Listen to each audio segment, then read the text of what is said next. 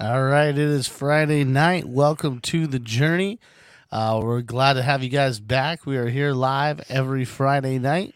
You can find us here on Facebook. You can also find us on YouTube. Also, the audios are available through Podomatic, Spotify, and anywhere podcasts can be listened to.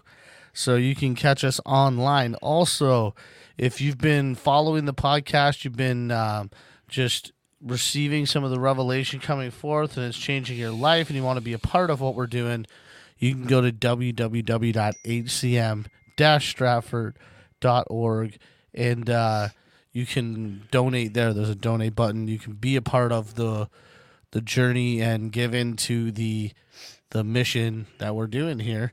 And also just want to let you guys know you can also contact us through Facebook or whatever.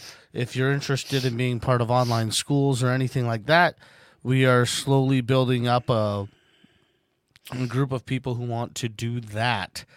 So, it's Friday, John. It's Friday. It's Friday night. And everything's all right. Everything's all right Friday night. Yeah, no, it's been good. Last week was awesome. I was nice and wrecked, so that was good. Oh, it was good. Woo! Already enjoying the presents. Oh, yeah. Feel free to, when you're listening to this, to share the broadcast. You're more than welcome to. So that's another way that you can be a part of what we do is by sharing and helping us to reach a larger audience, So we appreciate you guys who log on with us here every week. We've been going steady now for a year and a bit. Over a year and a half, I think. Over a year and a half? Yeah, we started in August of 2020. There's a lot of episodes, guys, so don't ever feel like you can't go back and learn something. There's a lot of treasures hidden in them hills. Yeah. Well, it's always about precept on precept, and it really helps to, like when it's a staircase or a ladder, it's like you have to step on the one step to get to the next step. And that's why it's about, what do you call it? Progressive light. There you go. So that we can see what God is saying. And basically, that's why it's so important as God unpacks this stuff and gives us greater understanding. Now, it's really kind of wild because we're living at a time of Reformation. Come on. And the Lord showed me that in 2006. He'd asked me at that time, I'd watched a movie by Martin Luther, and it was on Reformation, obviously. And at the end of the movie, the Lord said to me, John, so what do you suppose the church in the West would need reformed from? And I thought to myself at the time, well, we're kind of on the cutting edge. Like, I don't know. Shockingly, he's taken me on a journey, right? To expose how silly I was. So it's like Martin had just started to crack something called grace. Come on. But there's so much to this, to what God wants us to have. I always say that the more of 1994 that happened in Toronto, that the deal was there was more. And it wasn't just more power, more presence. It was more of who Christ is. Come on. In order that we might walk in the greater glory. You can't just get there because it seems like a good idea, or God's going to hand some 2-year-old a machine gun and say, go clean up, Like I remember the time he showed up in my kitchen in 80-something, and he said to me, he said, you know what? He said, you're a little like a blindfolded guy with a machine gun. You go downtown, because I was in evangelism. He says, you go downtown and you spray the streets. You're bound to hit something. You're bound to catch someone. But he said, I'll tell you what, he said, I'm going to put a sights on that gun so you can hit the target. Right? Now, there's a lot of detail to what he's actually saying. He always shows you a picture and kind of says something, but there's a way more depth to it. So he's showing me this, and then he says, I'll take you a step further. He said, when I breathed into Adam, he became a living soul. He said, so what I'm going to do is, am I in all things? Come on. I said, yeah. He says, I'm going to walk up to you in the dead, and you just speak what I tell you, and we'll breathe life into them and bring them back from the dead.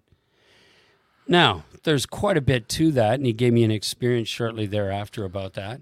But it was like what he wanted to show me was, it's one thing to be told by somebody, this is the way it's done. But it's another thing for God to come alongside and say, well, wait a minute. Where did they get that information? And what's the fruit? So he wants to reform something into the original intent of the mind of Christ, not what we're doing. And so it's been quite a journey for me since around 2004, when the 10-foot wave took me to the bottom of the ocean. Yeah. But 2005, when he started to speak to me about the spiritual things versus what we'd called spiritual, speaking in tongues. Yeah. And casting out demons. And he then progressed from there, and like I say, in 2006, said this about the Reformation. And then ever since then, which is what now? 14, going on 18 years. Wow. Isn't that crazy? And he took me, said, let's go to the deep end of the swimming pool, son. And it's been quite a ride. I mean, his presence and the glory, I wouldn't trade for anything, including the celebration by man to my ego. Come on. Right? To walk with him is everything. And so it's not just me. He's calling every single one of us. To whosoever will hear his voice, behold, I stand at the door and knock. If anyone hears my voice, I and the Father, will come in and sup with him. Right? That's a place of intimacy, sitting together, eating, partaking. Come on. It's a beautiful thing, and it can be scary and hard because you have to let go of false teaching and lies that imprison you in constructs. Yep. And follow the Word, which is the living Christ. And you don't know where you're going. I'm going to lead you by a path you do not know. Yes, he is, because you've not been there before. My gosh, you didn't learn it in religion. Yeah.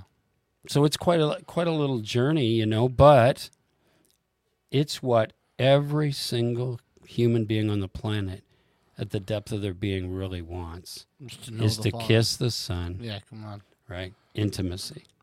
And that's the thing is, everything that I've been learning on the journey or through relationship with you and on this walk has led me to realize everything I need is already there. Yeah. And so if that's the only fruit I get, I've already won the game. I'm no longer worrying that I'm not enough. No. Because I'm more than enough. Because he wouldn't have picked me to do what I'm here to do if it wasn't already in me to do it. Yeah, remember, where is that is it Colossians, where it says that the Father, what is that? About good works. Yeah. Before the foundation for us to walk in. So it's like, whose good works are they? They're his. I'm not doing these things. Even this revelation stuff he's giving me, it's not mine. No. I didn't get smart all of a sudden, right? I just am silly enough to follow him out of the boat like Pete. You got the mailbox open. I got the mailbox open. And it hasn't been easy because it is a journey, and it doesn't mean all of a sudden your life gets simple. It doesn't. But the fact of the matter, it's who's walking in you through it. The best part is the moments of ecstasy far outweigh the struggle. Yeah. Like now I'm just on the journey back to like, hey, I want that again. Yeah. Do that. Oh, we've seen some extremely crazy times, right? Yeah. And they're not over. No, and the wild thing for me is they've been happening in private now, where before I used to have to be in a corporate environment for it to happen. Isn't that exciting? Yeah, because it means that he's not doing it because of something. He's doing it just out of love. Yeah, it's not ministry. Yeah, it's not. It's it doesn't glorify him to show up in power when I'm alone. No, but it's what his heart's all about, is that intimate place, Yeah. right? Hey, Adam, Oh. where are you? Woo, if you guys are out there tonight, comment. Let us know how you're doing. Share the broadcast. Yeah, like, do we Just have say anybody hi. on here yet? We got some people on. Oh, good. But honestly, guys, it's so great when you guys are interactive with us, and we appreciate it a lot. And we just kind of dove in there. But I want to get to what God's been showing you this week for tonight, because I can feel there's like a vibration happening in my stomach now, where I can sense that there's something that's going to bring change. Yeah. And so, just prepare yourselves, be open. One of the things that helped me as an intern when I didn't understand a lot of what was going on when I got here, because I came from Word of Faith and things were a little different here. Yeah. And I just remember I made this statement. I said, God, I don't understand why they're doing this. And I said, but if it's you, I want all of you. That was your big mistake right there. In a good way, of course. Oh, hey, it's like, what do you do? I can't just have what I can handle. I need more. Yeah. And that's where we're headed. So tonight, even if there's moments where it's hard to understand, just, God, if it's you, I want all of you. Yeah. Woo. Come on. Yeah, people don't really think that God's listening when they're talking. But he is. And he answers prayer. Yeah. Yeah, not just the ones where we're begging. Yeah, no, those ones he doesn't send answer. No, those are the orphan ones. But the ones where it concerns you coming into sonship, he's all over it. Right? So, that's so nice, isn't it? Thank you, Dad. We just thank you for your presence right now, Father. Your presence is you in the present, in us. And we just drink deep of your wonderful, wonderful presence and that river of life that springs up inside of us. God, we just, we thank you for the glory in the deeper places, Father.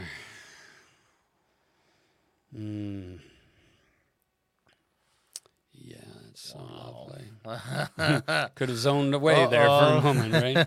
He got so thick, I was like, woo. Yeah. So, we're going to have some fun tonight. I always say that, but I'm serious. I'm always serious, but he always does this thing, and yeah. So I'm going to start. He gave me this place to start tonight where I've spoke about in the past, but not just in a simple scriptural way. And that is, if you want to hear a podcast or see it, I guess, a podcast on YouTube called The New Jerusalem. And it will kind of break this stuff down for you. But a lot of people have a real issue with this, so I don't know why he did this, but he reminded me this morning as I was waking up to add this at the beginning. So this is like the preface of where we're going. And it will give you a really good scriptural base of a truth that is not taught in the West as a whole. We are taught something else which has no biblical base whatsoever.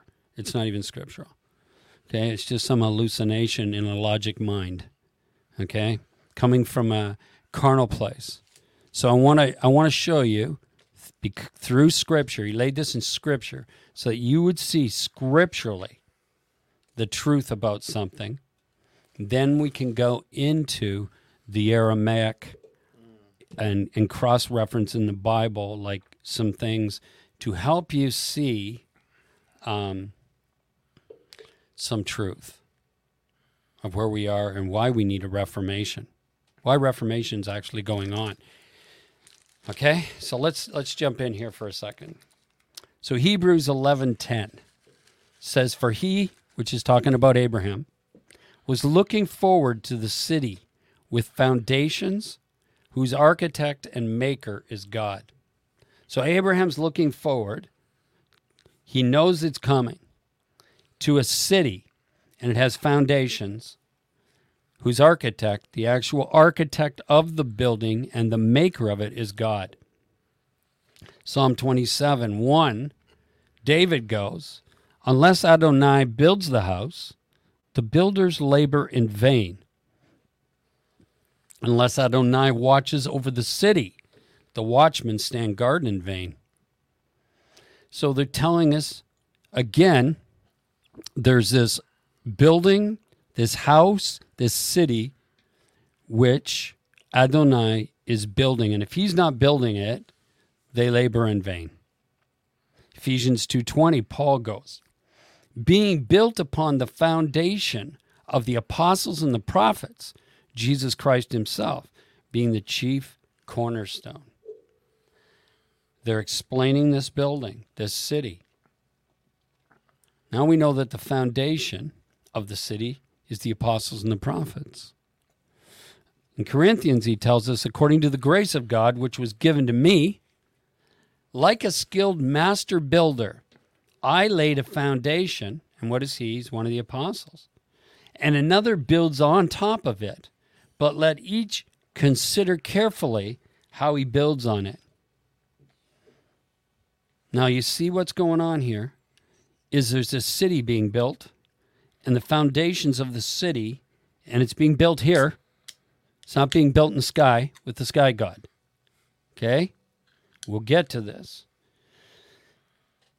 He's laying the foundations. It's the apostles and the prophets. It's revelation that they're bringing.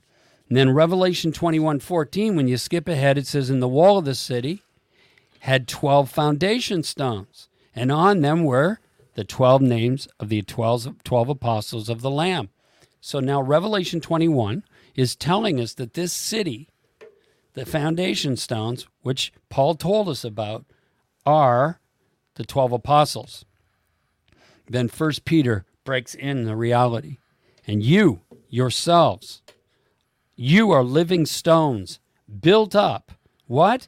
"As a spiritual house, a holy priesthood, to offer up spiritual sacrifices acceptable to God through Jesus Christ." So he's telling us we're part of that city. We are the living stones being built upon the truth, the revelations of the apostles and the prophets, Jesus being the cornerstone that holds the whole building together. This is the New Jerusalem, the city of God. It's here right now in the midst of you, still being built. But we're able to go in and out of that city. It's not in the sky coming. That is a lie. Now I will show you why, as we go through this, why that's a complete sham, right? Based on the wisdom of carnality, right? So, can you see in those scriptures how there's a city that Abraham's looking for, Adonai's building, foundations, apostles, and the prophets? Paul tells you about it, and Peter breaks it open. You're living stones being built one upon another to be this city where that God dwells in. It's all spiritual language to bring us into a revelation. I love this. This is powerful if you can catch this. Long before the first line of Scripture was penned on papyrus scroll, the Word, unwritten, existed as the mind of God. That's why we call it the mind of Christ. So the mind, the will of God is the word of God, is a living and alive, and it's not written on paper. He can speak through the paper, but it's not the paper. You got to understand this is something far greater. It's alive and living. So before the books were gathered, collated as sacred text, the word, intangible, invisible, was planning and ordering the ages that were to come. Come on. Now, what are the ages? They were age during, present age, and the age to come. These are laid out periods God was establishing and unveiling. The word predates the Bible. The word predates creation. The word is alive and active, and he's still speaking today. This is the Word. This is Yeshua, the Word made flesh, dwelt among us. He's living and alive, and he's not contained and pushed into ink and paper. We have to see this. Does he use it? Yes. It's a beautiful book. Yes. But you can only understand it by the living Word. Right? Remember, he said, you guys think you can search the scripture or the scrolls, thinking in them you'll find life. And he's saying, dude, you don't get it. I'm life. They point to me. You got to come to me, not them. So all they are is a road sign. The scripture's really a road sign pointing you where to get it. If you think you got it in the road sign, you lost it. You don't even know what he's talking about. That's why he's arrived yet. Yeah, he's offending our legalistic mind to reveal a truth. And if we're willing to walk with him, he'll show us this stuff. Come on. And the thing I've found as I've walked in this, once you see, you cannot unsee. Once he unpacks it for you and you get it, you see everything around that's as the delusion, and you understand.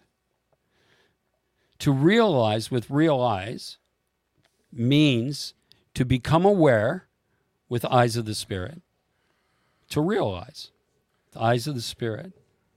So he is the living Word. He's always existed and always will exist.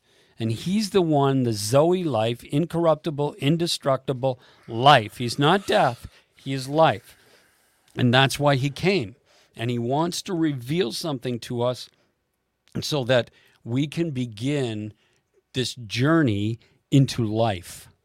Come on. Right? So John 6:63 in the Tree of Life version says, it is the Spirit who gives life, the flesh, and it's not talking your body, it's talking carnality, it's talking your logical mind, is of no benefit. The words I've spoken to you, Jesus said, are spirit and are life. So there's something great to get here that he wants to give us, that the mystics of old, the desert fathers, the early Jews and rabbis and Christians before Constantine knew about these things. But something's happened, and we're gonna unpack that a little. So, in ancient times, the phrase "the Word of God" did not actually refer to the written word. Most people at that time that it was written down couldn't even read, much less afford a stack of expensive handwritten scrolls of Scripture. To this day, when a synagogue buys a professionally hand-copied Torah, it can cost around $25,000 American. There were no shepherds, farmers, or fishermen who could afford to own such things. Our ability to have God's Word is an incredibly fantastic blessing. It really is. I love it. But I love something even more. I love him, the author of it, who then comes to me and begins to tell me what it really means. He wrote the book. Good thing to listen to him. Might be. So the best English translation of the Word of God might be the absolute truth. The absolute truth. Remember we talked a while ago, there's truth and true. Truth is absolute truth, God, and then true is my experience in the moment that tells me this is true, but it may not be truth. It's just true for me in that moment, but it changes. Yeah. The truth that I used to believe 20 years ago is no longer true to me. It's changed as I've grown up. So, the Word of God, I love this, creates upheaval. Even a small spark of God's truth in your heart shines with a light that exposes all of your bad habits and false beliefs. The truth shows those habits and beliefs for what they really are. That's what I mean. It exposes, comes against the things that are holding us back from accessing the very heart of God the Father. He wants us in intimacy, once again, in Eden with Him. But the only way He's got to deal with all these false beliefs and all this stuff all around us that we cling to for security instead of Him. That's a really big one, especially letting go of our security in what we believe and transferring it into whom we believe, Jesus. A really cool example of that would be like swimming, right? When I was a kid, at some point it was true that I could not swim. But the truth was that I could because I would. Yeah. But I was experiencing something in the moment that wasn't true, but it wasn't the truth. It wasn't the ultimate truth. In my mind, it was where I was limited to. Yeah. And so what happens is with God, it's like we come into a place where we believe all these things about Him, but it might not be Him. It's just what we've believed. Yeah. And that's why we have to allow the Holy Spirit to lead us into deeper places. Because even 1 John, when it says the Word, the Lord stopped me one time there and said, what's a word? Well, it's communication. Yeah. And so Christ was God's communication to us, and who lives and dwells in us. Mm-hmm. So where's the communication of God? It's within. It's not found on a page. It's found in your heart. And it might come off a page, but that doesn't mean that it didn't come from your heart. No. Yeah, exactly. That's a really good picture of it because it is a progressive light. It is going from darkness to light. Yeah, and not even having to strive or struggle, but knowing that He is who He says He is. I remember there was a time when the presence of God was something I had to like work for. Yeah. I had to pray enough. I had to get ready. I had to get that anointing. You know, set my time aside to be with the Lord. Yeah. And all these things to earn my passageway into the wizard's wardrobe. Yes. And then now it's like just a thought and His love overcomes me. Yeah. You know? Yeah. So much good, better. Isn't it? So much better than having to try. Yeah. Yeah. And it's not that the thing that we don't understand is Jesus Himself said to us, He goes, I'm going to send you the Spirit of truth. Yes. For He will lead you.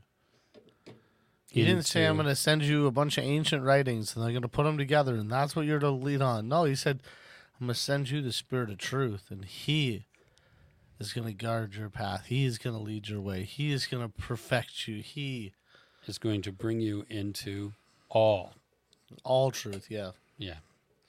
Or absolute truth. Absolute truth. So we will know as we've been known, right? So revelation or light from a candlestick, blood, the DNA, the living word Christ, from darkness to the light, to set free. It's all the same thing, right? It's the work of God. That what we read about in a moment ago about this light that pierces us in our hearts. Come on. And you're changed in a moment when this happens. So the thing is, we all love our theology. It's taught us a lot, and it keeps the logical mind focused on God. But you may reach a point in your path with Christ where all logical theology feels a little confusing compared to the Spirit. Come on. The mind makes God a mystery instead of a reality. This confusion will drive you to be in the Spirit at all times. You see, that's where we want to go, Brother Lawrence. To live and move and have our being in Him. Never leaving, always existing there. That's the goal. Come on. So in Matthew 18:3 it says, could this be why Jesus says, we should become like little children to enter the kingdom of heaven? How much theology does a little child have? 0. Yeah. See, it's not that theology is bad unless it's wrong, but then you got to be willing. I love what the rabbis did. They'd get together and they'd share, they'd like revelate together and share what they've seen in the Word, and they were trying to get to a greater understanding of God. They didn't come there trying to prove they were right, and the other guy says, I'm proving I'm right, or that, and then they walk away divided. They didn't walk away not friends. They were still brothers and loved one another because they knew the purpose was to walk in the light. The purpose wasn't to be right, because none of us are in a place of saying I'm right. If you do, you're already wrong. That's ego. Yeah, it's pride. It's pride. Now, John has a vision of God. The infinite God cannot be fully understood by the logical mind. It cannot. Our spirit can feel it, but can't explain it in words. How many times have you heard that? I had this experience. I'm having a hard time putting it into English words to give you an understanding. It's like when I'm standing in the liquid love and I'm trying to explain to people. How do I explain people? And my friends were drug addicts at the time. I'd say, well, it's like when you're really high. But I felt like I had 50 hits of acid, and they're looking at me like, what? Because they got to relate to being high. But the next thing, the only thing I could do was explain being a baby in its mother's arms, remember, at the mother's breast, where I'm completely helpless and yet completely comforted and secure in Him. Come on. And again, what am I doing? I'm painting a picture of something that I don't have words for, but I experienced. Yeah. So you see, in my spirit, I know it. It's still living alive into me today, but trying to articulate it to somebody, they listen to the information and they go away and go, wow, that was a cool testimony. But they don't realize I'm talking about Father of all of creation wanting to bring every one of us into that. I'm a testimony of Christ. That's what that was. But I can only give you the way I'm broken down into my logical mind from my spirit, which is extremely difficult to do. And that's what he's saying. What we do instead is dance logical circles around the central idea of God by explaining His attributes. You will see this in abundance in John's vision. Remember that all of these attributes come from the same God, but all at once. Our minds just can't comprehend it. Now, the Aramaic word translated as meek also has the meaning of being flexible or pliable. Meek people are not stiff and dogmatic. Jesus was not the only teacher of parables. Using parables was a common teaching method in the Middle East. Come on. A parable is a story that hides its meaning so that you have to figure it out yourself. And that's why the mind just can't just get there, right? Yeah. One, Jesus spoke in parables because everybody was in different places. Mm-hmm. And so He was able to lift people up who were just starting to look. He was able to give meat to those who were hungry, and then able to give hope for a future of going somewhere else. Right. Like, I know for a fact that it's... So could we call it progressive light? Exactly, and it's unending. Yeah. Because, even in Genesis it says God created the heavens and the earth. Yeah. So even heaven is just a step to another place. Yes. and maybe not place as a physical place, but an awareness. Yes. That God is more than just held in the box of my belief system of, heaven's like Chicago 12 miles up in the sky. Right. And we're going to kind of break into some of this tonight because we want to move towards that place called truth. Yeah. And so we're going to look at some of these things. There's this guy, his name's Vincent Justino Dizio. I can't really pronounce it, right? He studied the Aramaic, because Aramaic a language, but it's not a language like English in the West. It's pictures. They always did it. So he goes, for the Middle Easterners who first heard the revelation of John, which is the book of Revelations, all those complex visions and had specific meanings, and they would have clearly understood them. Come on. We don't. We write books about it. We call the end of the world, but we have no clue what it's really all about because it's Aramaic. It's pictures. So pictures create an impression. You can forget a sermon in an hour, but an image, like a lamb with 7 horns and 7 eyes, is unforgettable. You tell somebody that, they go away, and it's imprinted in their minds. Do you see this? For people who couldn't read, these images would last longer than words ever could. Come on. Consider also the Jewish concept of midrash. They have this thing called midrash, meaning search. Search out a meaning. Search out the truth. Midrash.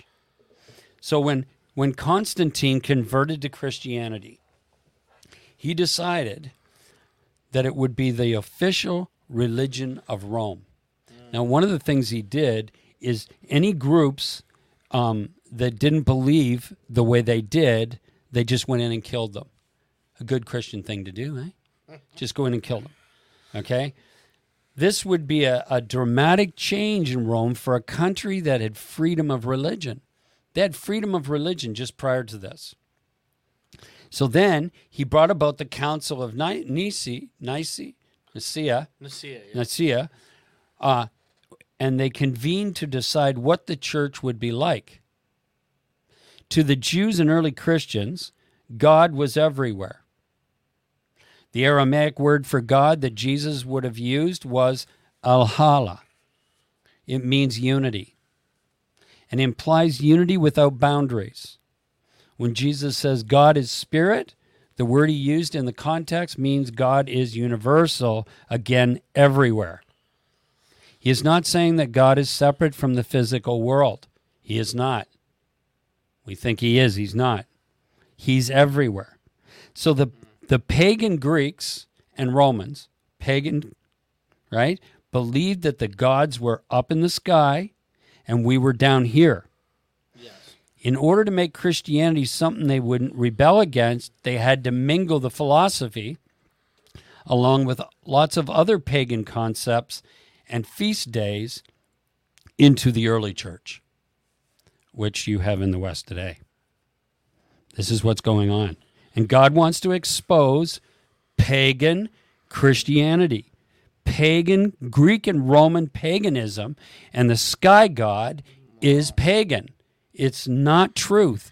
Truth is right there. What Jesus Christ himself says, God is everywhere, omnipresent. It's paganism to believe in the first, second, and third the way we've been taught, and it's up in the sky. It's paganism. Now look at what in Aramaic these terms mean for the book of Revelations. The dragon is resistance to total love. It's a picture. It's not a big dragon coming out of the ocean, and it's not Satan. It's resistance to unconditional love, total love. The beast is materialism, personal and political. And the false prophet is religious beliefs that support the first two. Oh, that was good. They support it. That whole belief system, that's the false prophet. Spirituality spiritually, this beast may be surface thinking, even when religious thinking that is still distracting you from constantly walking with God. So now let me show you what he said here. I used to have this thing where I don't know where I got it, but it was kind of like, it was a belief, but I didn't know where it come from until finally God kind of showed me one day. This is many years ago, where it was like, well, okay, I'm praying, I'm spiritual. I'm brushing my teeth, I'm non-spiritual. You see what I'm saying? I'm reading my Bible, I'm spiritual. I'm sleeping or I'm going out to eat, I'm not spiritual. And then God said, but if you're a spirit, how can you do something that's not spiritual? And he helped me with that. But he's showing that this picture where it says the buying and selling in the scripture adds a new angle. You can be very connected with God as you sit and pray, but eventually you have to get up and go to work, shop, food, fill out tax forms, otherwise engage in the distractions, of physical life. You may now recognize these things as parts of yourself that are enslaved. Worshipping things other than God. If you now realize this, you're in a good position to work on it. Eventually, you will be able to be in the Spirit at all times. Come on. It's that thing he showed me. I was in this process. I go out and I do my worldly things, and then I do my spiritual things. And that is what he was talking about in that picture, is that I needed to understand I was a spirit, and I was always spiritual, and I'm always have Christ. He goes wherever I go. Come on. Right? I'm one in him. I can't get away from him, but I had to understand these things in order to grow and go further. The number 6 is a symbol of incompleteness. If it is 1 short of 7, and therefore it misses the mark, which is called error in the scripture, and that's what the Jewish called sin, error, misses the mark. Proverbs 3:5 says, trust in the Lord with all of your heart and rely not on your own wisdom. This is where it's hard for us. Yes. Because we want a simple construct that I can follow. I don't understand, having to walk intimately and deal with it, right? Well, I feel like even Nicodemus went through that when he met Jesus. Yeah. He was expecting Jesus to basically go over the teachings that he had been teaching and that others had been teaching. And Christ is like, dude, if you don't even understand earthly things, yes, how can I reveal to you the Spirit? But then he tries, because God always loves us and wants to bring us higher. Yeah. But the one thing I really liked about that encounter was Jesus showed us a couple things there. Number one, Nicodemus didn't want to be seen with Jesus. Yeah. But Jesus still met with him. That's wild. Yeah. Number two, Nicodemus asked for what? Revelation, which pleased Jesus. That's why he still shared with him, even though he knew he wouldn't understand. Right. There was a pleasure happening. God loves to reveal light. Absolutely. And so that's what I would encourage you if you're here and you're hearing things that maybe aren't even getting in. I think they are. I think they're sinking in. But even if you don't understand what's going on, have a heart after revelation. Have a heart that desires truth and light, and God will have pleasure even in the moments where you don't understand.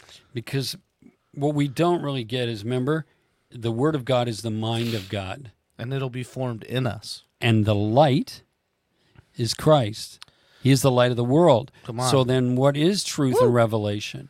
It's Christ. So you want to know Jesus? You're going to have to walk in the light as he's in the light. And then you get to the place of 1 John where, as you've been fully convinced There and you love go. has been made fully expressed in you, Yeah. you realize that you are him and he is you. You're one with him. Yeah. Yeah, it's deep. So this one will get you. I love this. Many ancient Jews believed in reincarnation, but hold on. It was different than what comes from the philosophy of Buddhists and Hindus. It's not the same thing. The actual person never returned, but some of his ways of speaking and acting might live on in another person. So what you're seeing is what happened with Constantine is still reincarnating Oh, yeah. into the Western mind. Because it was one of the things they did that was brilliant was they didn't just teach it. Right. They built it. They showed it. Yeah, the whole... There was the Pope or whatever, the bishops, whoever was preaching, used to literally stand on pulpits that were like 10, 15 feet above your head. Yeah. Why? Because they were trying to show you this man's closer to God than you. They wanted to build separation between laity and the men of God. Exactly. And one of the things in this Reformation the Lord told me that was going to change, he said, when the pew and the pulpit become the same. Yeah. When we gather together and God speaks through his body. Now, there might be those who have more revelation in an area. Well, there's gifts of teaching. Yeah, and there's gifts of prophecy. And we shouldn't be upset about that. We should glean, and receive from that. Stand under, right, until you get it. Yeah. If you don't understand, stand under, right? Yeah. Brian? Yeah. So I think that, but the wild thing is he's trying to wake us up. Like even this year, I was looking online early January, and I was seeing all these words for the year, and the Lord rocked me. He goes, do you really think you could handle understanding that which I'm going to do for the entire earth and body of Christ for the next year? No. Every aspect you're going to tell the church my plan for the year. And I said, what do you want me to do? He goes, go for the inward voice. Yes. That's truly what the church, we need to Elijah, return to the inward voice. which is really what this is all about. Intimacy. Christ within, Come on. right? Zoe life within. Woo. So a Christian with unresolved anger issues will search the Old Testament laws for people he thinks he's supposed to hate. You see it? This is how we got where we are. Issues unresolved in people's lives, and then they create doctrine after it, right? That's deep. So this sounds a little crazy, but perception in a form is a controlled hallucination.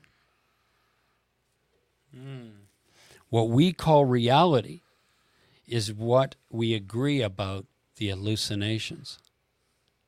So if a large number of people believe in an illusion, the sky god, Yeah. and they believe in these things, that's called a reality of an hallucination. It's not true.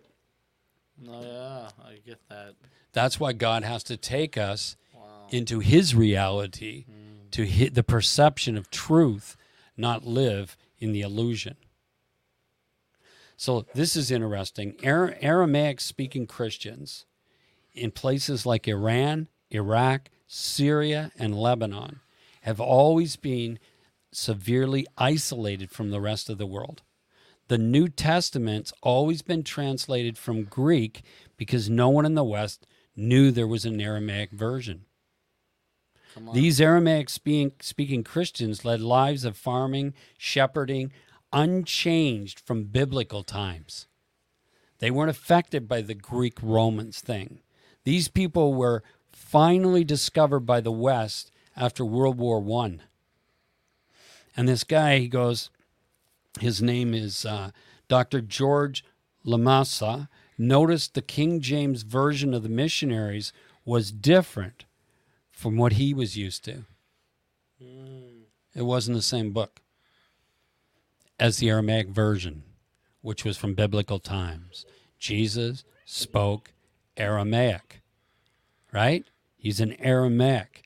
And so we need to understand there are over 900 idioms in the Bible. 900. That means they don't mean what they're saying.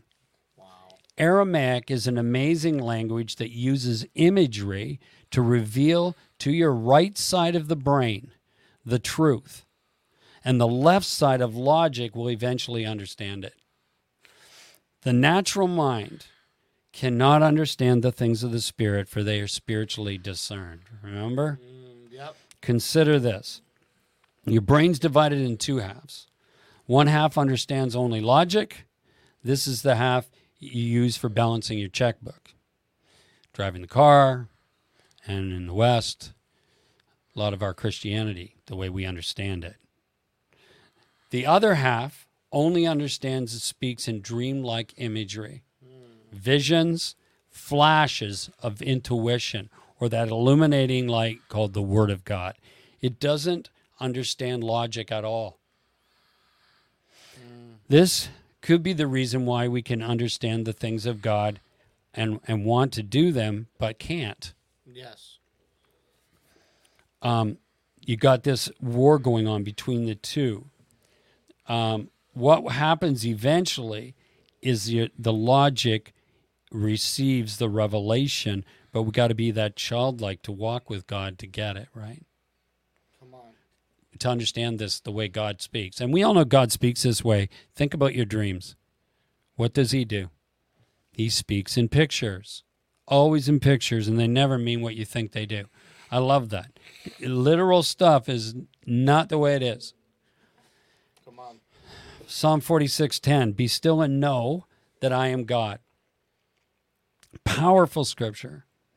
Because in that moment, it means there's a flash of that illumination. Then it fades, and you return to carnality, to doing your thing. The flash of illumination, are you ready, is the Christ in you, trying to surface. It's not coming from outside. It's coming from within.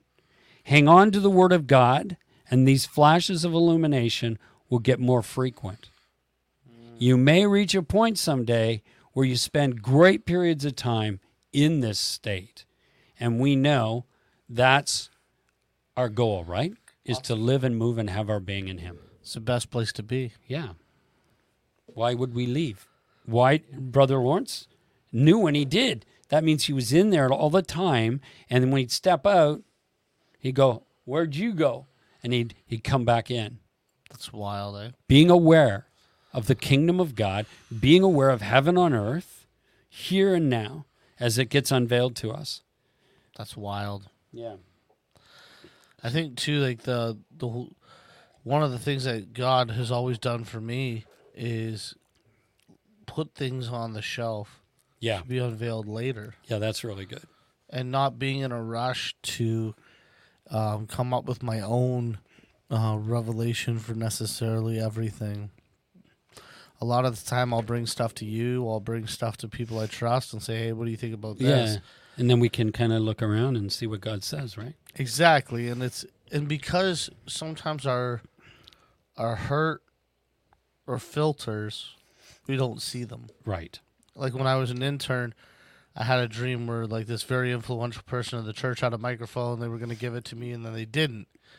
They pulled back, and I woke up like, oh, they're trying to take my voice. They're trying to blah, blah, Yeah. blah. And I talked to you, and you're like, no, that was Jesus saying you're not ready to speak yet. Just not time yet. Yeah. And it was wild because, like, I realized in that moment my ambition wouldn't let me hear what the dream was. That I needed other people. And that's really why community is so important, because there's there's like counsel in the voice of many. The voice of few. Yeah. Maybe not many, few. So- Close friends. Yeah, you know? yeah.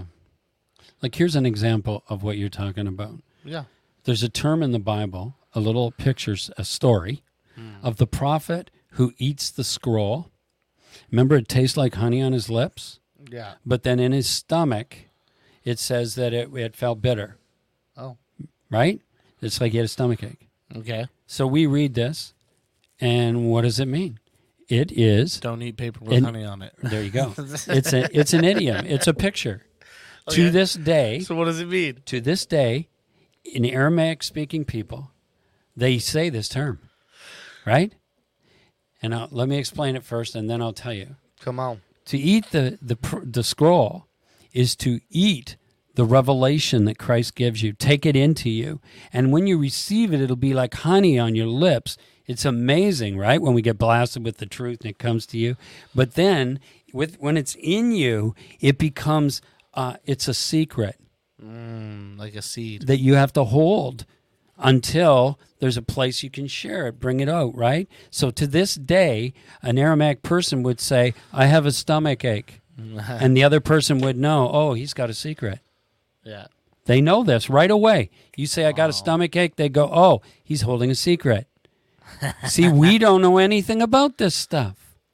Well, and that's exactly like if this podcast gets listened to 100 years from now, and I say, hey, man, it was snowing cats and dogs out there. Yeah. There's going to be some very confused people. Very confused people. It used to snow cats and dogs? So here's a couple here. The word angel in Aramaic is best translated as God's thought and refers to any way this thought comes to us. The 7 angels of the 7 churches refers to the leaders of those churches. They would reveal God's thoughts to the church. Someone in prayer who changes his mind about something and becomes more in line with God's will, what God has said, would be said to have been spoken to by an angel, and God's thought had come to him. That's Aramaic pictures. Okay? When an Aramaic speaker sees evil happening, you know what he says? Satan is loose. It's just a term. When all is well, he says Satan is bound. Hear this error that keeps you from God, while not destroyed, is under control within you. It's within you. He's thrown into a bottomless pit for 1,000 years, which means a long time, but will be freed from it for a short time. It means that thing that's keeping you back from God is bound, but then will be loosed again for you to be free from it. That's what that whole picture is about. Come on. So in the Old Testament, it says that no one can see God's face and live. Remember that one? Yes. So we teach that. We preach that everywhere here. You Yeah, can't see God, you will die, right? Yeah. Okay. Don't come, Lord, please. This is, once again, imagery from Middle Eastern. It's a king's throne room. When you presented yourself to a king, you were on your hands and knees with your face on the ground. To look at the king was immediate death sentence. The spiritual message is total humility before God. Here the throne of God is so powerful that heaven and earth try to hide, but can't find a hiding place. It's about us being humble before God. Yeah. It's not about not seeing his face. Next is the second resurrection, where all those who weren't in the first resurrection are judged according to their works. Death and hell are thrown into the lake of fire along with those not found in the book of life. Now that error doesn't exist in you. None of its effects can exist in you either. They're judged and balanced. All those parts of you that are not focused on God fall away and don't exist anymore. You realize that you will never actually die. That's wild. That is where those things are being removed into the lake of fire. So the fire is 2 different things, as we realize. One, it's the all-consuming fire of the love of God coming against error within us. And it's also that whole thing of a refiner's fire, right? A fuller's soap, which is, again, cleansing us from the same thing. Those things that need to be thrown into. And death is one of those things. Because it's not God's idea, right? So in the Russian Orthodox Church, there's a belief about the afterlife that's based on the original Greek New Testament and Jewish beliefs. To them, heaven and hell are not places, but states of being. Now this carries weight with the Orthodox Church and the original Jewish beliefs. When you die, you will be in the presence of God. If you're holding on to sinful ways, those ways will create suffering in God's presence for you. He's not judging you. Yeah. Right? If you're free of these things because they've been consumed and you're forgiven, then you'll walk around in God's fire unharmed, that all-consuming love, like the man that was with the king of Babylon and threw into the furnace in the book of Daniel. Same picture. Again, once we begin to understand this Aramaic language is pictures, and the pictures have meaning, but they don't mean literally what they say. That's why we have this whole thing of the end of the world. There's this book called, this guy from the 1400s, an English monk wrote. It's called The Cloud of Unknowing. The monk believed that thoughts about God are not God and could even be considered idolatry. The method here is to say a word like God or love and then surrender to the silence. In other words, don't fill your thoughts in. Whenever you find yourself thinking, repeat the word and surrender again. Remember, he's a monk, an English monk. Sometimes, he says, you end up in a deep silence. Other times, your mind will drive you nuts with thoughts. But this is good as it gets you to exercise your surrender muscle and make it strong. The Christian surrender practice is now called centering prayer. It's what the mystics used, centering prayer. You don't go to God with all your great knowing nothing, but you come to him, it says, knowing nothing, unknowing. He called it the cloud of unknowing. And you get in that place where it's all about his presence and about him. And it's about, oh God, or the love of God. And you're meditating on the love of God. And you're allowing him to come to you and begin to speak to you. What am I going to tell him? Yeah. Right? That he doesn't know. Well, and that's why even the glorification of the gifts makes no sense, because what are you going to do, prophesy over Jesus? Yeah, really, eh? So it's just about understanding the awesomeness of who this God is, and how he wants to bring us into that place of intimacy in his heart, in his heart. He had this guy he knew, he was a guru, and the guru predicted that the world would end in 1956. And this guy, this monk said, and for him it did. He died. He goes, do you believe that the end of the world will happen in your lifetime? Then it will for you. What do you believe? You see, what is it we believe? What is it we're taught? The angel of death is coming to take you to heaven when heaven's in you?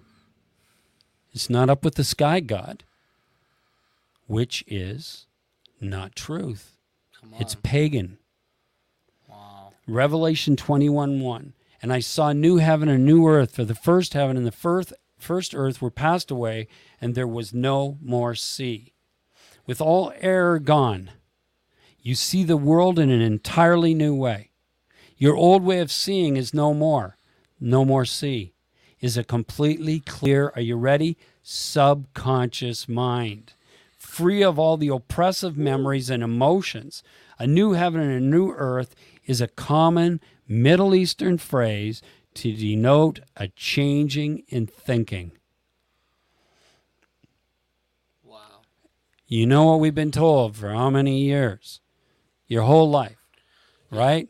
Yeah, God's gonna roll it up. Blow up. And Yes. Another one's gonna go out. No, it's a Middle Eastern phrase.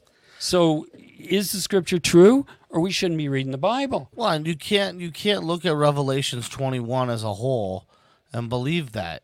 It says that it's adorned as a bride. Well, who's the bride? We are. Exactly. It says that God would encamp an intent among men. Well, who's the tent of God? We are. Where are we? We're temple. among men. Yeah. So this idea of that saying God's going to destroy this thing, like as if it's imperfect or something, but yet he looked at it and said it is good. Yes. So either he was schizophrenic or he does change. But it says he doesn't change. Right. So if he doesn't change, that means the first time he said it's good, he saw to the end, and he still called it good. Yeah. It's good. It's good. So once we understand that that Aramaic is pictures, Yes. and we begin to read that book in a whole new way. Now, I've told you before, I mentioned it, I think last week, that in the 80s, no, it would have been around 1978, to be honest, I heard a trumpet at 3 a.m. Yeah. It was extremely loud. I was in my sleep. I woke up. It's still blowing. I'm aware of it. I think I've missed the rapture, right? Because I've been taught by Western. I believed all this stuff. And so I'm all excited, oh my gosh, I've missed the rapture. I'm going to hell, And I didn't realize I personally was in the apocalypse in my life. That trumpet was blowing to tell me where I was in the book, what was going on in my life. Because those things had to work out in my life. It's the unveiling of Christ in me. Paul says, I'm laboring till Christ be formed in you. So it's like to know myself, to come into that place, I see through a mirror dimly, but then I will see face to face. And who am I looking at in the mirror? Me. And who am I seeing? Then I will know as I've been known. God knows who I am. It's me that doesn't know. And so he wants to unveil this truth to me and bring me in to this amazing revelation and to live like if we see 0.05 of the light spectrum, what's actually here that we're not seeing? If God says you're in darkness, then what is here that we're not seeing? That's wild, eh? So he's got this book. He got it into our hands so that he can speak to us through imagery to the right side of your brain. Ooh, that's good. To unveil what's really happening here, who he is, who we are, and change the creation. Thy kingdom come, thy will be done in this third dimension, in earth. That's us. We're the ones that fell. Yeah. Even as it is in the heavenly realm, which is the heavenly dimension, which we step in, like we are in right this second. Yeah, I can feel it. We are in a heavenly dimension. We are not in the third. You may think you are, but the very experience you're having right now, you feel this, right? And it can shift even more. You've felt it sometimes where it goes incredibly like a stillness. That's another realm you're coming into. God brings you into these because ultimately we are to walk where he is. In my Father's house are many abodes, places where Christ exists, dimensions, right? He goes, I go away to prepare a place that where he is, you may be also. But that's up to you, and how long it takes is up to you. That's the day of the Lord. That's the day of the Lord for you. The judgment of authenticating yourself. Yeah. Yeah. So, the people who follow the Lamb will never lack for the wisdom or the Spirit of God. If you can love as Jesus is asking you to love, you have the ultimate theology coming from within you. Come on. That's true theology. Jesus is true theology, and it's all about unconditional love for yourself and for your neighbor. Come on. Right? This is what he told us. But yet, we're all judgmental because we're still standing at the tree of the knowledge of good and evil, and we're dealing with law. So we're Jews. We're in Judaism is where we are. And then we're still trading in their currency. We're still trading in the currency, yes. I was talking to someone last night, and you've hit on this before. Yeah. And I said to them, close your eyes. Now I've just given you $1 million. How do you feel? And they were like, relieved. Mm. And I said, okay, now the goal is to feel that way now. Yeah. And then once you do, everything else will come. Because lack just disappeared, right? But it's the fact that we have fear of it that keeps it away from us. Yeah. Because God doesn't want to fortify the fear. He can't. It's a lie.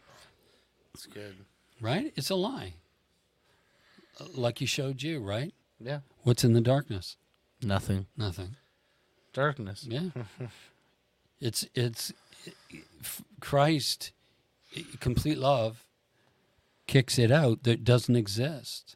So where do we want to live? In perfect love. Yep. That's where we're supposed to be. And so this journey or this progression of what we're going through is to actually bring us into the place of oneness with the Father and the Son. And to know, fully know. I have experienced from time to time stepping into the heavenly realm of God's presence and God's awareness of God in everything. It just kind of consumes the atmosphere, and it changes everything for me in that moment. And I'm like, sometimes, and there's nothing really to say in those moments. You just take it in because it's ecstasy. It's well-being. It's again where I'm grappling for words. Yeah. It's home. It's home. It's a state of being that It's is heaven. natural. Yeah, it's heaven. Remember Sunder? He had Jesus appeared to him. He has a key. He opened the inner chamber of his heart. Right, the key of love. He called it. Yep. See, it's pictures, and he said it opened, and he on. said at that moment, God showed him so many things. Because you see, we grapple from information, but when you step into all-knowing, it comes to you so fast, it's like a machine gun, and you don't even know how to contain it all. It's all there. It's all there. Well, and it's like you'd almost want to know, so that way you don't start doing things in vain. Right. Like we were talking about earlier. Yeah. We don't want to operate in vanity. Which was what? Things that glorify us, things that we build to make us comfortable. Feel things better. And Even the God we serve. I remember I was watching a documentary of a guy who helps tons of people. And the Lord said to me, he goes, he's selfish. Yeah. And I said, how? He's helping all these people. He goes, yeah, but he's only doing it because it makes him feel better. Mm-hmm. He feels better when he helps people. Therefore, he's not doing it for them. Now, he might feel that once in a while. We don't know, but God obviously knows. But God knew something I didn't see. Yeah. To me, it all looked amazing, but to him, he's like, oh. So what's he doing then? He's always saying, look in the mirror, make sure you do these things. It's enough to live in me. And if you have no lack, you're no longer giving out of getting because you have no need. Well, and the wild thing is like, the Lord is my shepherd, right? I shall not want. Just because you can operate in discipline doesn't mean that you've become spiritual. No. And it doesn't even mean that you've overcome the thing you now have discipline over. No. Because if you still crave that which you deny yourself, it still owns you. So what did Jesus say about that? If you hate your brother, you might as well have murdered him. Yeah. He just put the ante up to show you this is all about the heart. It's all about the heart. The root of the action's the heart. Come on. Right? So I don't know how everybody's doing. I know I've shot a couple of cows. Shot a couple. Yeah. But what we want to do is, I'm not saying like we've said this many times. I quote Justin Abraham, which I really appreciate what he says. He says, you are powerful enough to disagree. And that's what this is about. I'm not trying to get you to believe like me. I'm trying to get you to search. Yeah. Midrash, the Jewish Midrash. Search a matter out. I am, And I find this guy who's done a lot of research on Aramaic, and it helps me in the Aramaic. It helps me begin to understand what God says to me in pictures so that I can begin to understand where I am and what's going on as I climb this ladder Yes. into heaven. And really what you're doing is you're articulating, like, there was a second there where I was seeing something, and then I started to think about God shows you things, Yeah. and then you articulate them to the best you can. Best of my ability. And then I hear it, I see something, Yeah. and God has to then decode it because I'm probably not seeing what you saw. Yeah, exactly. That's communication on the planet, right? That's why we have divisions. But the great connector, Yeah. like there was 3 or 4 times tonight where instantly I was like boom. Yeah. There was other times where I'm overcoming my flesh. Been working hard, I'm overcoming my flesh to pay attention. Right. It doesn't matter that I'm struggling in a moment. What matters is that I'm connecting to it, and also God's bringing back now things that I didn't even like necessarily grasp the first time you said it, but it was on the Rolodex, Yes. right? Like I was able to go right back to that thing that you had talked about with the When the seed was planted, right? exactly, right? And it's on the Rolodex. So, we really want to pay attention to the spirit of God's voice inside of us. Each one of us. Right now, like especially even in this moment, because I know there's like I just saw the Lord flip like a chapter, like you're gonna go in a direction here, and I feel like allow God to flip the Rolodex to give you almost like a foundation to stand on in your heart. That was one of the greatest gifts I ever had, was being around people who quoted scripture constantly, because even though I didn't understand the scriptures, Yeah. I had these little steps of truth to stand on that carried me for years. Yeah, if we're climbing a mountain like Moses, that's exactly It where wasn't you a are. bridge. It was like No, tiny but you're steps. on these little Yeah. on the edge of the mountain, right? Like I feel like now we're laying bridge work. There's like a Yes. road you can Yes. clearly see. This is what God is saying. We're- Back then, I just had these little Yeah. glimpse of hope where it was like, well, He's love. Yeah. What does that mean? And I had no clue. He for the doesn't longest change. time. Yeah. So that means it isn't based on what we do. Well, and then Jesus' perfect theology, Yes. and that throws a wrench in the whole thing if you start doing math. Yep. And then you have to really understand that this is all about uncovering the person of God. Because if you uncover the person of God, it is the key to the scripture. Because all religion does is try to hide the person of God. It tries to distract you from it. So because it stuck him in the sky. exactly, as far away from Remember you as we possible. talked to you back in, I think, the first manual. I think it's in the first manual. Oh. Distance and delay. Shmo. I didn't know at the time, Yeah. but that is the pagan religion.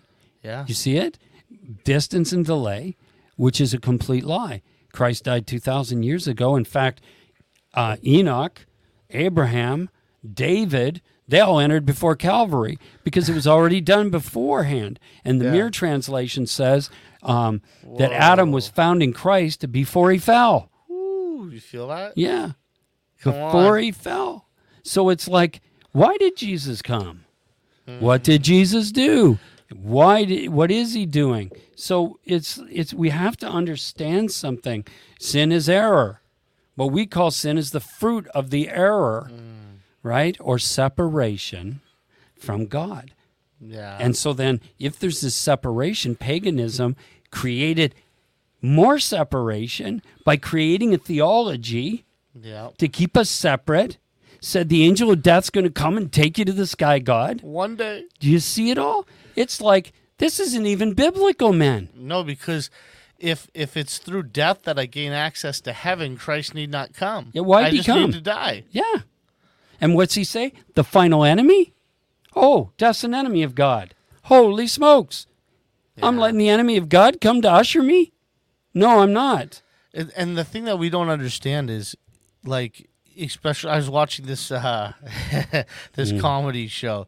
It's like a Viking show, but it's a comedy Viking show. And they're like, the people are out like on a raid.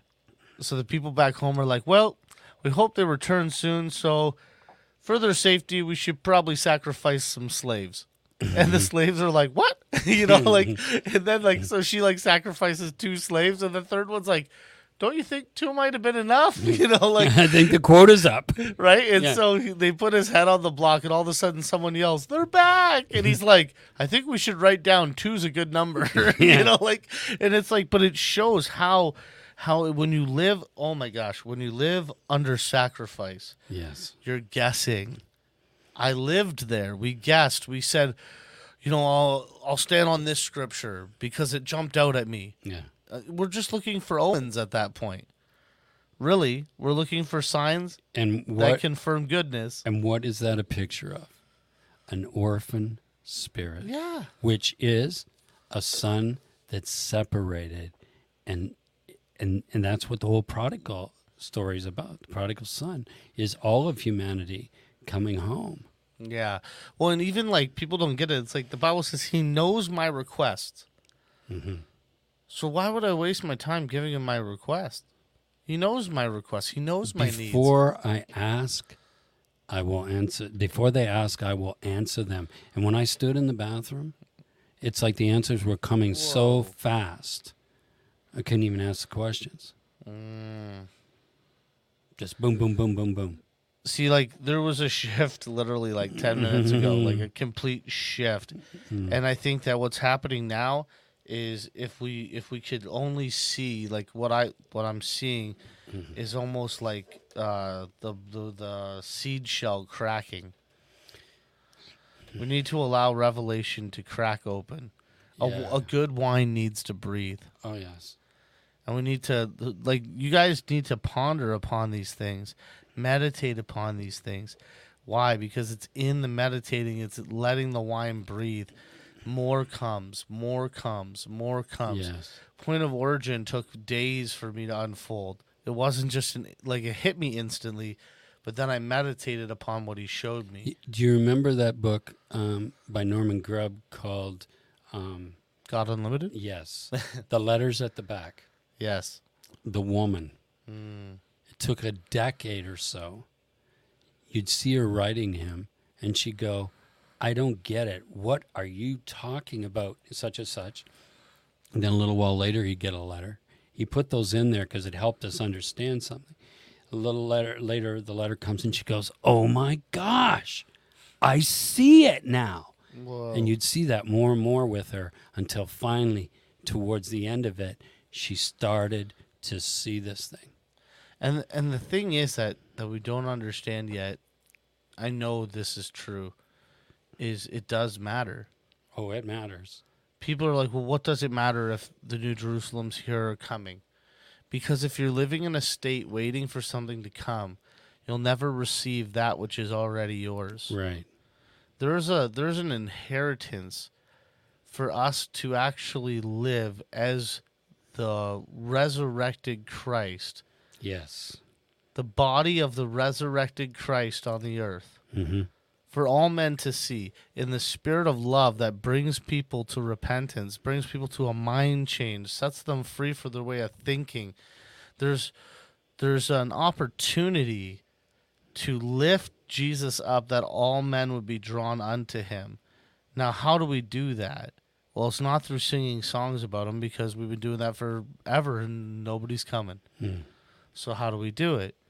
We lift Jesus up from the inside out. Yes. And this inward transformation stuff has just been rocking me because it's everything for me, my whole life was external. Yeah. The anointing, the gifting, the get this guy to lay hands on you, that guy to prophesy over you. Right. And then things happen, but now it's I would rather things not happen and know the Father than go back to where I was. Yeah.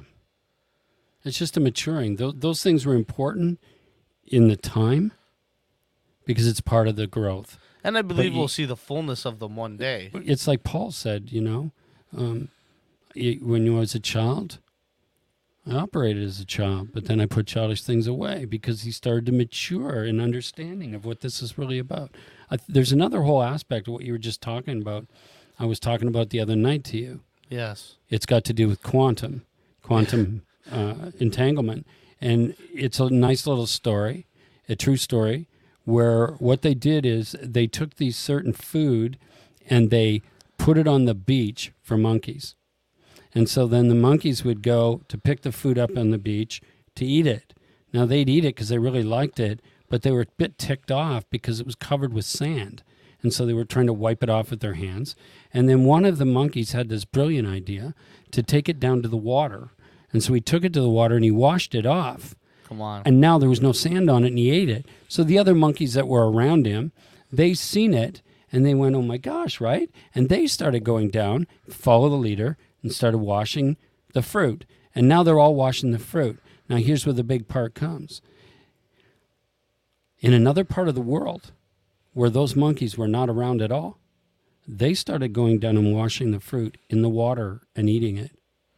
It was like transferred. Yes. So if enough of us Enter. live from the inside out and let the love of God be shed abroad in our hearts, it will start to spread quantumly because we're all one body in the whole earth. Ooh. And then at that point, people will put down their weapons and beat them into, it says like plows and different things, right? Do you remember that dream I had a while ago with the armies? Mm. Remember I saw 4 armies and they were all fighting each other and one had superior weapons. And then all of a sudden the one with like the most advanced weapons stopped fighting. And they put their weapons down and all the other people were so confused that they stopped fighting. See? And they looked at this army and all of a sudden they all realized they were from the same land. They were all brothers and sisters. So that's what you call waking up quantumly. That's wild. To a revelation. But see what I mean about letting things breathe? Yeah. Because to me, I had no idea what that meant till that. Yeah, it's the monkeys. Where it's like we need one camp to wake up so that the others will follow. And even some of those that still want to hold on to greed and power and want to fight, what's going to happen is they won't have anybody to fight for them because people will just put down their weapons and walk away because now they've found unconditional love. That's good. And they love one another. This is where the Father's going, not to come back and burn the planet. Well, and Jesus said that. He Yeah. said it'll be as the beginning, which was what? Walking and talking with God That's in the it. garden in Yes. the cool of the day. Back to Eden. And that's actually what I was thinking was is if enough of us live in Eden now, Yes. the rest of the world will wake up to Eden. They'll wake up to Eden, which has been here all along. It's just a state of being. We left in our minds, and we became darkened in our understanding. And it's the mind that has to wake up. And it's the fire on the sword that refines us to re-enter. Yeah, that's it. The all-consuming fire. So there's nothing left but Him. And now you're looking at the book of Revelation, see? And And what's we're at also the talking end? about the silversmith. Yes. Come on. What's at the end? A marriage, which is what Paul talked about, union. I have a mystery, he said. It's about Christ and his church. Wow. So let me. If anybody has any questions or any comments, now's a great time. And I'm going to share one last thing. It'll take a few minutes. One thing. It's amazing if you just allow this to come in to you. It's from St. John of the Cross, and it's called Unknowing. And if you listen to what he's really saying, you begin to understand that you have to let go of your intellectual perception of God and what you've been taught about him and let him teach you. He says, I entered into unknowing, and there I remained unknowing. Transcending all knowledge, I entered into unknowing. Yet when I saw myself there, without knowing where I was, I understood great things. I will not say what I felt, for I remained in unknowing, transcending all knowledge. The perfect knowledge was of peace and holiness, held at no remove. In profound solitude, it was something so secret that I was left stammering, transcending all knowledge. I was so overwhelmed, so absorbed and withdrawn that my senses were left deprived of their sensing, and my spirit was given an understanding, well, not understanding, transcending all knowledge. He who truly arrives there cuts free from himself. All that he knew before now seems worthless, and his knowledge so soars that he's left in unknowing, transcending all knowledge. The higher he ascends, the less he understands, because the cloud is dark, which lit up the night. Whoever knows this remains always in unknowing, transcending all knowledge. The knowledge in unknowing is so overwhelming that wise men disputing can never overthrow it, for their knowledge does not reach to the understanding of not understanding. Transcending all knowledge, and this supreme knowledge is so exalted that no power of man or learning can grasp it. He who masters himself will, with knowledge and unknowing, always be transcending.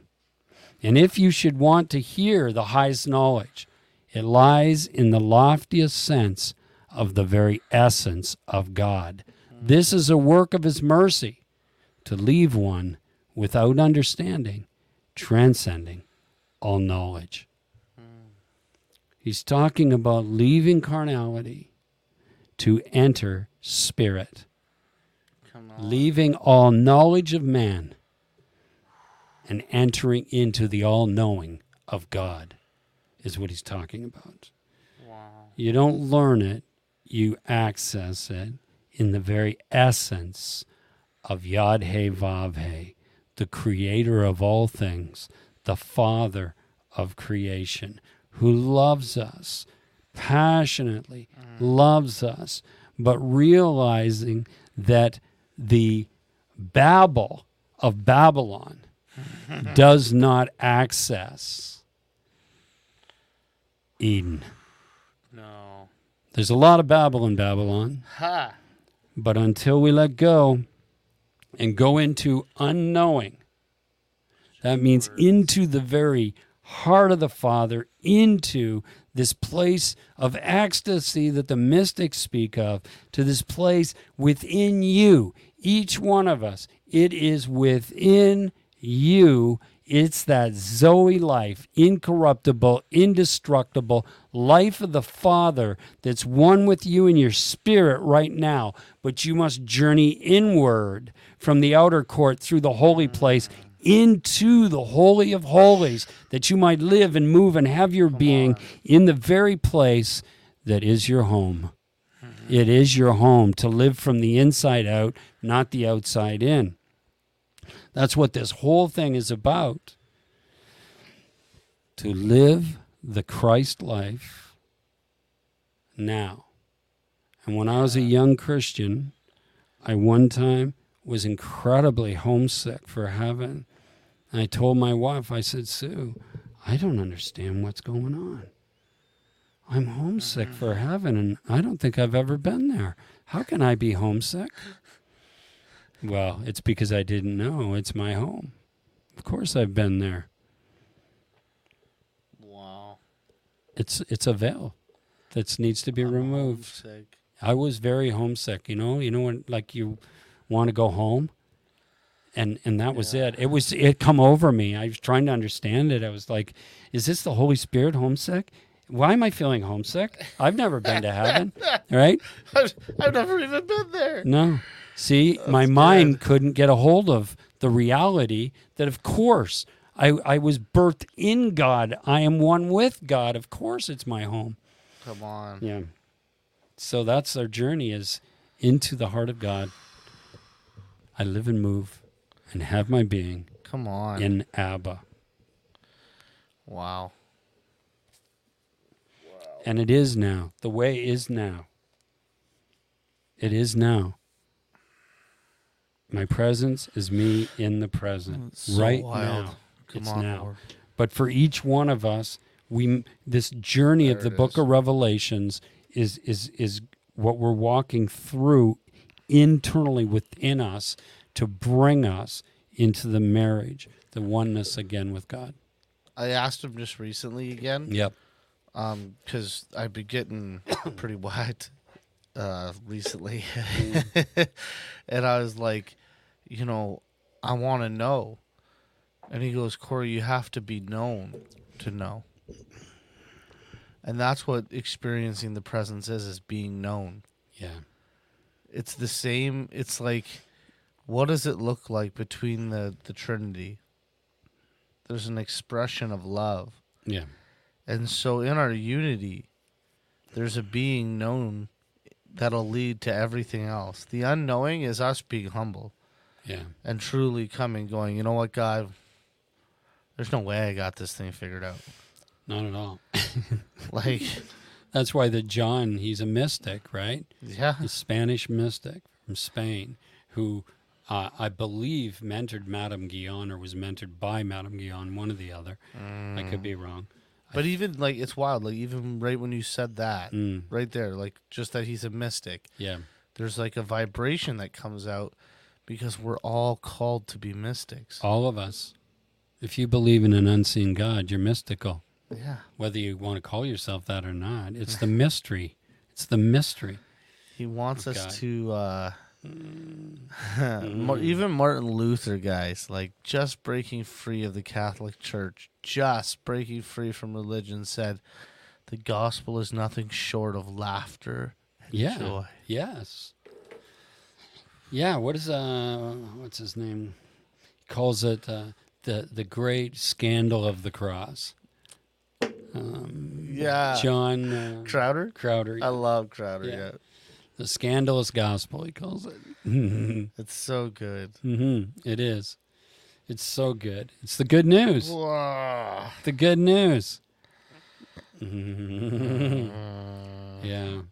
We just... There we go. Oh, Dad.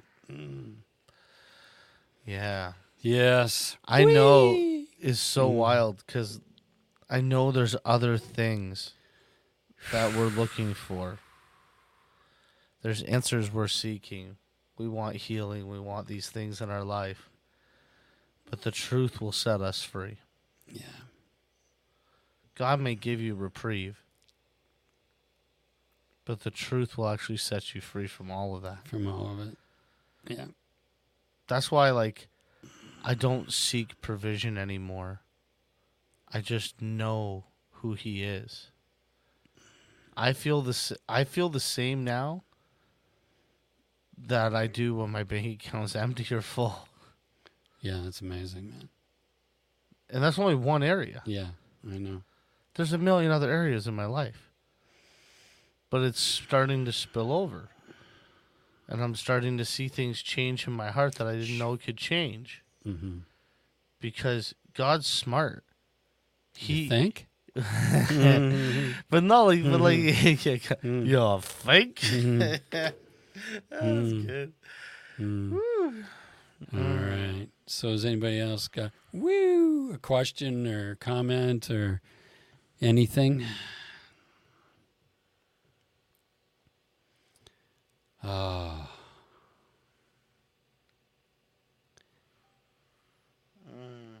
To know, to be known is transparency, right?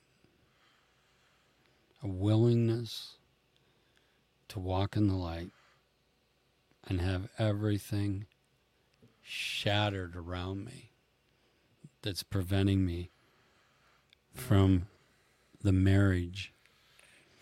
From kissing the sun. Oh, my Lord. Wee! Oh, my Lord. Yes.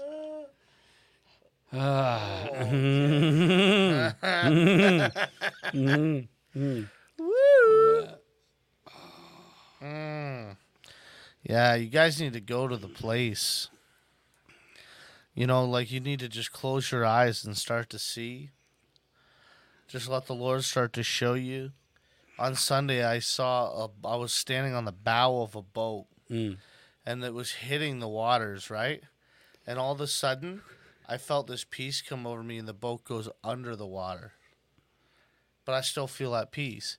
And all of a sudden, the Lord brought me back to Paul, where he says, I now count it on joy when trials come. And I see this picture of Paul on the ship about to sink with a smile on his face. Mm-hmm. Everybody else is screaming and running in torment. And here's Paul smiling as the ship's going down. Because he knows that which he's about to receive far outweighs what he goes through. He's not afraid of the storm because he's like, my life is in your hands. Yes. This storm has no hold on my life. So if I'm to live, I'll live. And if I'm not to, I won't. Yeah. And so he wakes up on the sand. And he lives. Right? Like, and it's like you even. You're sinking to the bottom of the ocean now. Yeah. You might not have been in the same place as Paul was in the revelation of it. But the truth is, it didn't matter. No. Because you were to live. I lived. And when you went for the heart surgery, it didn't matter because you were meant to live. Yeah. And when you were in the hospital for COVID, it didn't matter because you were meant to live. Yeah. I mean. And the doctor's looking at you going, how are you leaving here? And all the things that are being said now don't even matter because you're meant to live. That's like you said about the financial thing. It's when we can finally come to that place where we know that he's all in all, where we're actually resting. I used to say it's like jumping out of an airplane without a parachute because you know he's holding you. He's holding you. I'm pretty sure he's holding you. I think in his hands. But that's a picture of our life. All those areas in our life that doesn't believe that in our subconscious, that God's actually in charge. We're waiting for him to come and rescue us. Meanwhile, he did that. He's actually in charge. He's on the throne. God is on the throne, which means he's not sitting in a chair. It means it's a Middle Eastern picture of he has all authority. That's what that means. Anyway, yay, God. So is anybody, what are we doing? Oh, bless you guys. Thank you for coming on the journey this week. This is the one you might want to listen to more than once and write some things down, research them, and see if it not be so. See if these things are true. And if they are true, then you will have to adjust your, what do you call it? The thing on the boat? The rudder. The sail. Yeah, whatever. You have to adjust something to get in the right direction because you've been off course. and the Lord is the Holy Spirit's the wind blowing us on course. Of course. On course, of course. That's what he's doing. Oh, wow. Yeah. It's all good, isn't it? Oh, and that's why this is a bridge. You're right. It is a bridge. Yeah. He's building it for us. It's wild. Like, before it was so not clear. That it was a bridge? That there was a way. Oh. It was like guesswork. It was like... What are you talking about? Yeah. Like all of Christianity was almost like fleecing your way through everything. You know? Yeah. Is it wet today? Is it dry? You know? Are we going to have a good day or a bad day? Yes. Have you prayed enough? Have you read your Bible today? Yeah. Oh, wow. So, yeah, it's... what are we doing? It's the 7th manual. Wow. That we're on now. It's crazy, guys. If you want to be a part of a Zoom school where you would actually be interactive privately, it would not be on a public forum like this, you can feel free to message us, and we could go through the manuals with people and really start to unfold and interact. Yeah. And have a time of mentorship in that.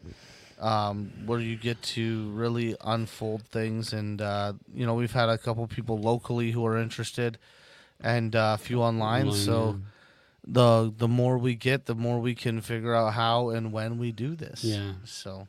Yeah. We're just in the... embryonic stage. There you go. Yeah. All right. Bless you guys. Thank you for coming on the journey with us, and we'll see you next Friday. Same place, Same something. Oh, man. Oh, that